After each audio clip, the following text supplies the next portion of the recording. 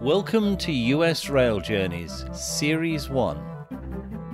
Episode 14, where we travel from the middle of nowhere in Wyoming to Reno, on the California Zephyr.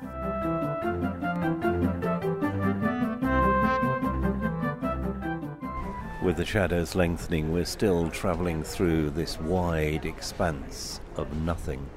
Very few animals.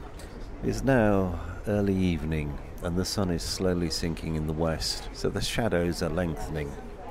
A few minutes ago we stopped, literally in the middle of nowhere, to change the engineer and conductor crews for the train. How they found where the train was going to be, I'm not quite sure, but it certainly wasn't any normal place. Sky is a beautiful blue, not a cloud anywhere. I would imagine that it's going to be quite a cold night tonight. In a short while we'll be coming to Rock Springs, which is 90 minutes on from Rawlins. Rock Springs is the fourth most populated city in the state of Wyoming and has a population of just over 23,000 people. The city is a home for 56 different nationalities because of an influx of immigrants from all over the world who came to work in the coal mines that supplied the fuel that powered the steam engines of the Union Pacific Railway. This is an energy-rich region which has many oil and natural gas wells, and we've passed quite a lot of nodding donkeys there to pump the oil up from below. A further 30 minutes has passed and we reach the small community of Green River, situated on the banks of the river of the same name. The Green River Ordinance was passed, making the city one of the first places in the United States to ban door-to-door sales. The river basin contains the world's largest known deposit of trona ore, the primary source of sodium carbonate in the United States. In addition, the river basin also has large oil shale natural gas reserves, and a growth in activities of a number of the oil companies has created a mini boom. It is now completely dark, and the next town that we pass through is Evanston, 100 miles from Green River, and it has a population of 12,359 people. It is located on the border between Wyoming and Utah. The town grew up because of the arrival of the railway and the railway servicing facilities. In addition, the abundant timber and water along the Bear River made this a good refueling stop for cross-country trains. To this day, a Union tank car works on railway tank cars near the main railway complex. Running about an hour late, we reach Salt Lake City at round about midnight. Normally the train would stop here for around 25 minutes. However, tonight I think it's going to be a little less. This is the home of the world headquarters of the Church of Jesus Christ of the Latter-day Saints. The valley in which the city lies is considered to be one of the safest and most attractive natural settings in North America. The railway station is part of the Salt Lake City intermodal hub that not only services the California Zephyr, but also services part of the light rail system operating in the area and the local commuter rail services. In addition, the station is serviced by the local bus service, the Greyhound long-distance buses, and an organisation called U-Car Share. 41,108 passengers used the Amtrak services at this station in 2016.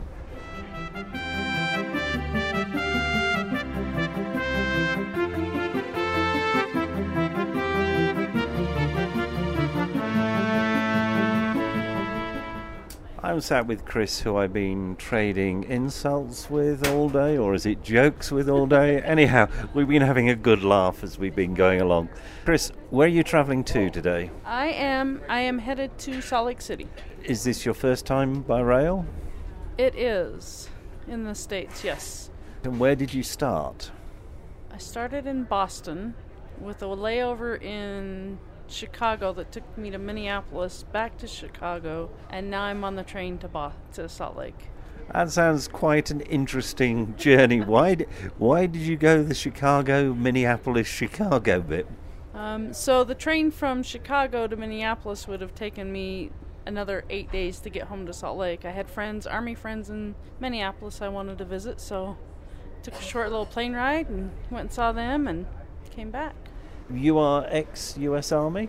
I am retiring Army, yes. U.S. Army. It's the word retiring. Yes. Have you retired yet, or are you about to? December 1st, I will be a retiree. Now, how long have you been in the Army? 29 years. Did you enjoy it? Loved every minute of it. Where did you go that was interesting? Well, my first tour was in Germany. I had the honor, privilege, whatever you want to call it, to be in Berlin, in East Berlin when the wall came down, when they announced the wall was coming down, so I saw all that. I had the privilege to go to Desert Storm. That was interesting. But I think overall, just where I've been, the friends I've made have made it the best. And did you have any speciality in the Army, or? I started out as a mechanic, worked on the Humvees, the trucks, and the tanks. And then my last 15 years has been as a retention NCO, so re-enlisting soldiers to stay in. So twisting their arms up their back? No, actually, I can't. My thought was, this is what the Army can give you. If you want it, you can take it. If not, thank you very much for your service. There's the door. We'll see you later. Well, it sounds like you've had a very interesting career. And you now live in Salt Lake City? Yes, I grew up in Salt Lake, so I'm going back home, be close to my mom, help my brothers take care of her now. Well, that's great to hear. You say you're retiring, which is from the Army. Are you retiring, or going to find some work? I'm moving on to a new job. I will be working with the VA, helping veterans file their disability benefits. That also sounds a very worthwhile occupation. I wish you well in the future, and thank you very much for talking to me. Thank you, Tim, and it's been a pleasure riding next to you, sharing barbs here and there. I think we've had a good day. Yes, we have.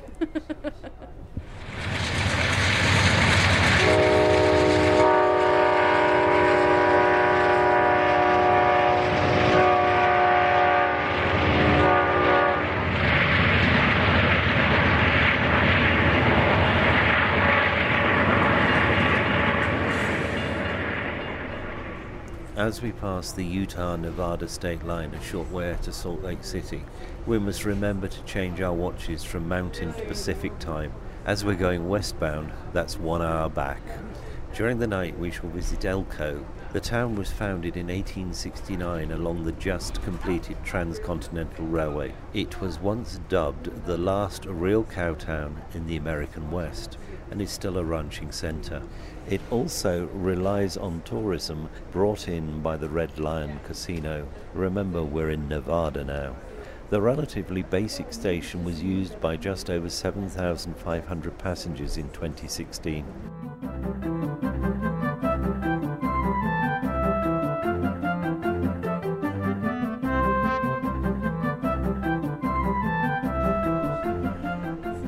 We're currently travelling through Nevada at about 50 miles an hour.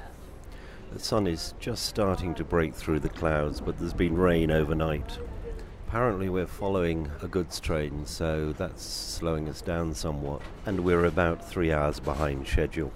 So we should be coming into Winnemucca somewhere around about 8:30 this morning, rather than the 5:40 it should have been, and that's in about 40 minutes time. We've changed time zone, and I'm looking out of the window at a very open, definitely non-agricultural space in front of me. On one side of us, the road is following the line of the trains. From time to time we pass yet more scrap yards as we travel ever westwards. We're now about 5 minutes from Winnemucca. It's roughly 20 to 9. We should have left here at 5:40, so we're a little bit over 3 hours late. Winnemucca is a crew change point on this service, so we're going to have about 5 minutes where we'll be allowed to step off the train and get a breath of air. Other things about Winnemucca, well, Butch Cassidy robbed the bank in September 1900, and the station was upgraded from what was fundamentally a bus shelter and platform in 2012, and it was used by 4,050 passengers in 2016. We're starting to pass the occasional house and also one of the larger scrap yards we've seen in the last 24 hours.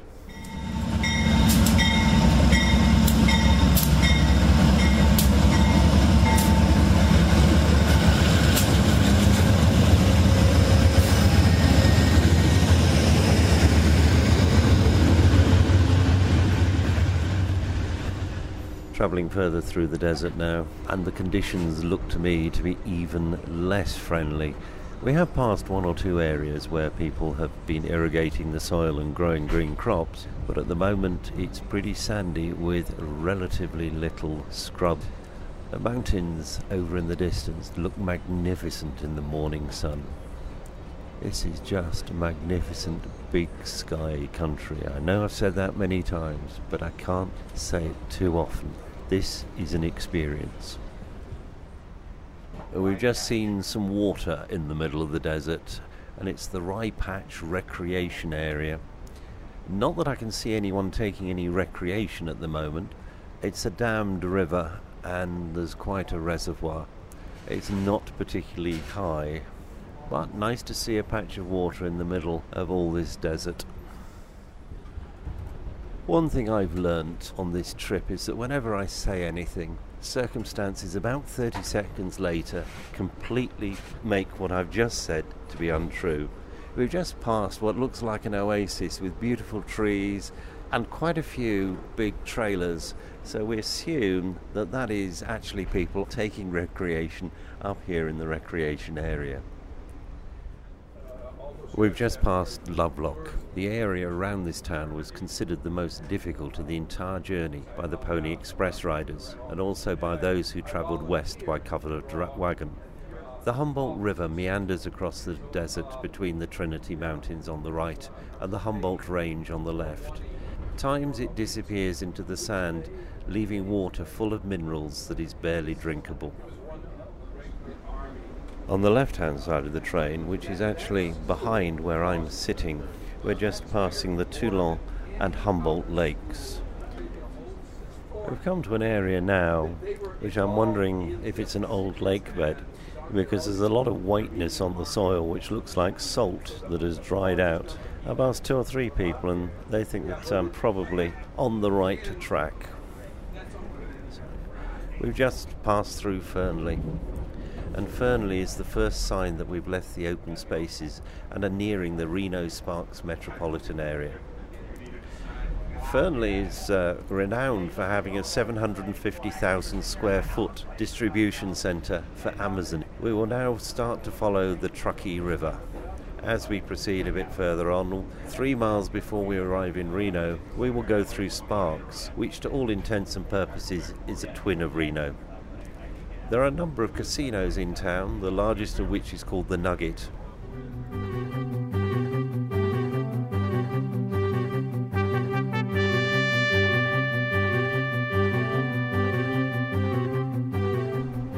My phone has just pinged with another email arriving, so we've gone from no service to at least some service. So I'm sat next to John, who's been on the train with me for the last 24 hours at least. I was going to ask him how he's finding this journey. I find it very interesting. It's my first trip by long-distance train across the United States, and I'm finding it very interesting. The scenery is beautiful. Just getting used to slowing down and not being rushing around to different things. I'm meeting a lot of interesting people on board the train. And it's actually what I'm thinking is like the whole subculture of people that just do trains. They don't bother with planes. There's one gentleman I was speaking to who's deathly afraid of flying, and all he does is take trains, and it's a normal thing for people to do that instead of taking trains. It does take time. It's taken me 3 days to get from Boston to Truckee, California, but I enjoyed it. I do think next time I won't get the sleeper car. It'll make sleeping at night a little more enjoyable. But all in all, I'm finding it very, very enjoyable. You've been sat down in coach. How have you found the seats down there? Very nice. I mean, the seats are, I say, equivalent to first class seat on an airplane, meaning they're wide. They do retract back about 30, 40 degrees. I have no one next to me, so I'm able to lie down on that. I find it comfortable, but I'm a tall person. I'm 6'3", so I quite don't fit into the chairs, but all in all, it's fine. You would very much say, if you've got the time, this is the way to travel. I think so, yes. I think half the journey is looking out, seeing the scenery and stuff, but the other half, if you want to, engage people. You know, I eat in the dining car, breakfast and dinners and stuff, and different people I sit down with every night, so I'm learning why they're doing it. And it's basically the same reasons I'm doing it, just are retired, have the time to spend, and want to see the United States. Well, thank you very much. You're welcome. We're going to have quite a few people getting on here in Reno, so if you do have your personal items spread out in the empty seat next to you, please remove them. It's very important. We've got a lot of people. We'll need all the seats. So if you do have your items spread out in the empty seat next to you, please remove them and make that available for the next Amtrak passenger. And one last thing, folks, on the platform here, there's a small gap in between the train doors and the platform, so when exiting the doors here, do be careful, watch your step, and mind the gap. Reno's coming up here in about 9 minutes now. As you will have just heard, we're coming into Reno roughly 3 hours late. Reno is called the biggest little city in the world and began as a modest gold mining service settlement that grew up after the discovery of silver in 1859. In 1868, the tailor Jacob Davis began to use rivets to secure the pockets of his men's trousers. Worried that the idea would be copied, he got a lawyer, Levi Strauss, to apply and pay for a patent granted in 1873. The mining waned in the 1900s, and Nevada legalized casino gambling in 1931. The state also passed liberal divorce laws. Both of these have been very good to the economy of Reno. The railway station originally opened in 1868 and has been rebuilt twice, first in 1926 and then in 2007.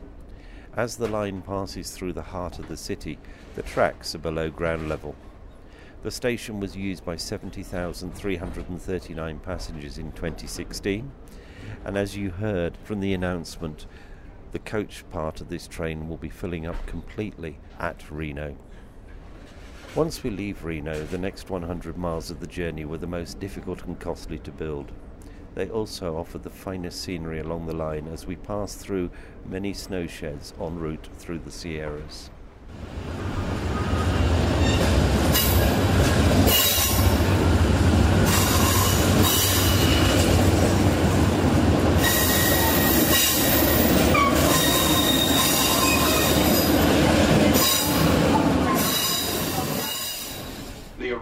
Single-track line was built east of Promontory, Utah, where it met the tracks laid westward by the Union Pacific Railroad. It was there at Promontory, Utah on May 10, 1869, the Golden Spike was driven to symbolize the completion of the first railroad across America. A single telegraphed word, "done," signaled the completion. Due to his untimely death, Judah, the dreamer, the surveyor, and civil engineer who designed this railroad, never saw a single rail laid or a spike driven. This is Jackson to the dining car, code 2 times 3, 6. You all want champagne and orange juice? Yes. Oh, hello. Oh, be careful with the water. Yes, we will do that. Chuck's 80th birthday is today, so we're celebrating Chuck's birthday. Excellent. Oh, thank you very much. How marvelous. I'm gonna go get another bottle. Okay. I'll be right back. Cinderella to the diner, Cinderella to the diner, code 4. Baby, the first name is Honey, last name's Bunny. Honey Bunny. Are there any more of us back there? I just have one. Well, as we now approach the Nevada-California border, a look back in history reveals how important this railroad was to the west and to our eastern portion of our United States. Two events shaped this portion of railroad history in the west. First, in 1848, gold was discovered in California. The gold rush of 1849 ensued, leading to one of the largest migrations of people the world had ever seen. 90,000 people came to California, and most of them took about 6 months to make the trip over land.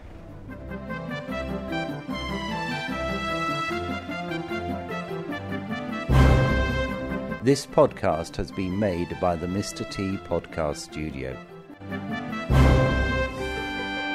Thank you very much for listening.